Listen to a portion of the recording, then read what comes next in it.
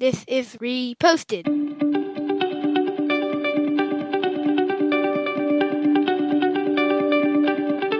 Every morning, Larry and I dig into a quote or idea that has caught our eye. Our hope is that our chat inspires you to never stop thinking and possibly challenges you in a new way.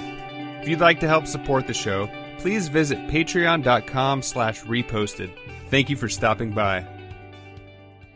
We've tapped onto Simon Sinek a few times, and today we're going to look to him again for a tweet that he put out. He said, if you have the opportunity to do amazing things in your life, bring someone with you. I mean, that sounds like a nice thing. And I was kind of thinking about like people who just say it's lonely at the top. And I found this quote from Charlie Sheen that says, people say it's lonely at the top, but I sure like the view. And historically, things have not worked out well for Charlie Sheen. Further shoring up this Simon Sinek thing. Charlie Sheen is on Cameo right now, and he looks bad. So bring people with you. It's more enjoyable to share success rather than have people hate you.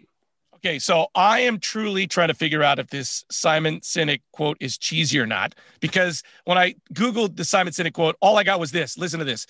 Lift as you climb.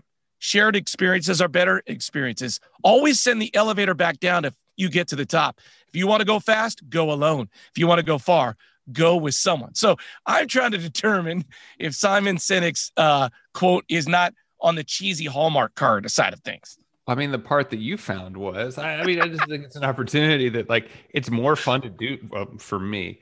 Maybe a super introverted person. I would be curious. I think your wife identifies as introverted. Do you think she would rather be successful and go sit in a treehouse and read a book, or have you sitting next to her? She's not that she's not that much of a loner. She's not the Unabomber. She's not the Unabomber, although sometimes.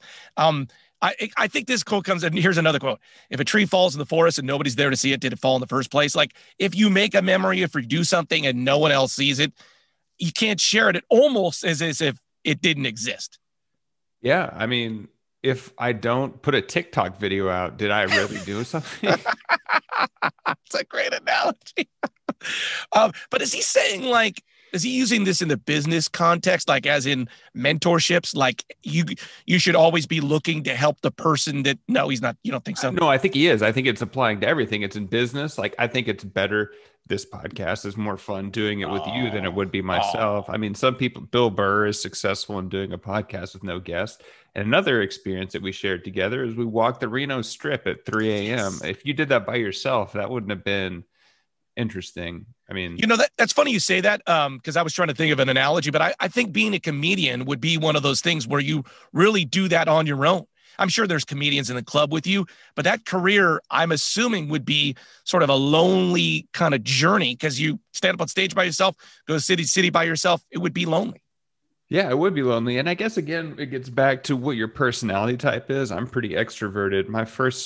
One of my first jobs out of college was a research assistant in a biology lab. And I was doing experiments on mice every day. And I didn't really interact with people.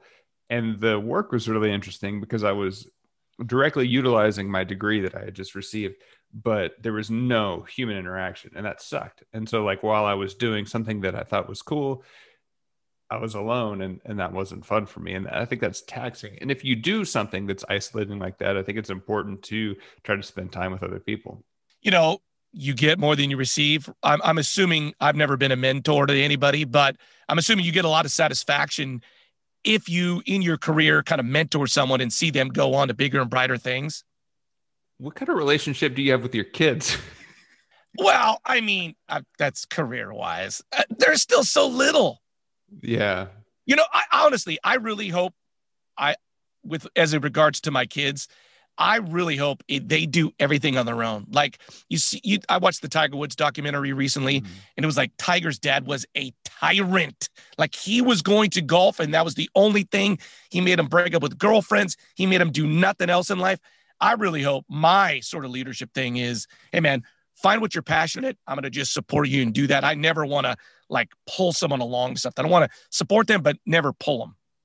Yeah. And I guess thinking about business, I'm bringing people with you. It doesn't necessarily have to be partnerships, but like Zappos, I can't remember the name of the founder of that company, but he recently passed away. One of his things was like, unexpected positives. Like if you ordered 3-day shipping, they would spontaneously they would cover the cost for 1-day shipping. Or employee culture is really important. I think you look at tech and making sure people you work with are happy, like is rising tide raises all ships. And I think that kind of applies to this as well. It doesn't have to be a partnership. It just means making stuff better around you is going to make your life better. And you hear about offices where it's very cutthroat, where everybody's looking out for themselves. You only win if you cut that deal. And you hear of collaborative offices, which is where I'd rather be, where you're working together towards a goal, and it's a much more kind of cohesive spirit. Yeah. I mean, I was working for a company during the 2008 crash. I don't even know what we call it. Do we call it 2008? Was it 06? It happened in 08. Anyway, the narrative I kept getting was, you're lucky to have a job. Like, don't ask for anything. They had me start, I was commuting 60 miles each way. And I was like, everyone else has a gas card. Can you at least reimburse me for my gas? And they're like, well, you're lucky to have a job. You shouldn't be here. I quit pretty shortly after that. And that's just like, if you have the opportunity to do something, like bring people up, like even if someone is subordinate to you, or below you, you can raise them up. Or if someone's at a higher position than you, like, it doesn't have to be like, things are better if you're nice. Be nice. Be nice. I mean, is this like a legacy thing? Like if you have someone along and you're in a company, after you leave, they'll still be there. And, we're talking about the Warriors now. They drafted a 19-year-old kid named James Wiseman. Draymond Green is just about at the end of his career, but he's really putting a lot into him because he wants to make him better. And I somehow think he's going to be like, this guy's going to be in the NBA 20 years from now, and I'm going to be out watching games. I want my legacy to live through him. And that's kind of a cool thing to think about, you and what you help leave behind. Yeah. I like to think about if I get to the point where I'm wildly successful, I'd like to have people I care about around me versus sitting in my ivory tower all by myself. Oh, I can't wait. Can I visit you in your ivory tower? Like Uncle Scrooge. No, you're not invited to my ivory tower. Damn it. Hey, Simon Sinek, the best thing you need to know about Simon Sinek, he was born 6 days before me. 6 days before me. Well, he really took his opportunity to deal with that. 97% of matter was created after the Big Bang in the first 3 minutes. Simon Sinek did in those 6 days what you couldn't. That's right.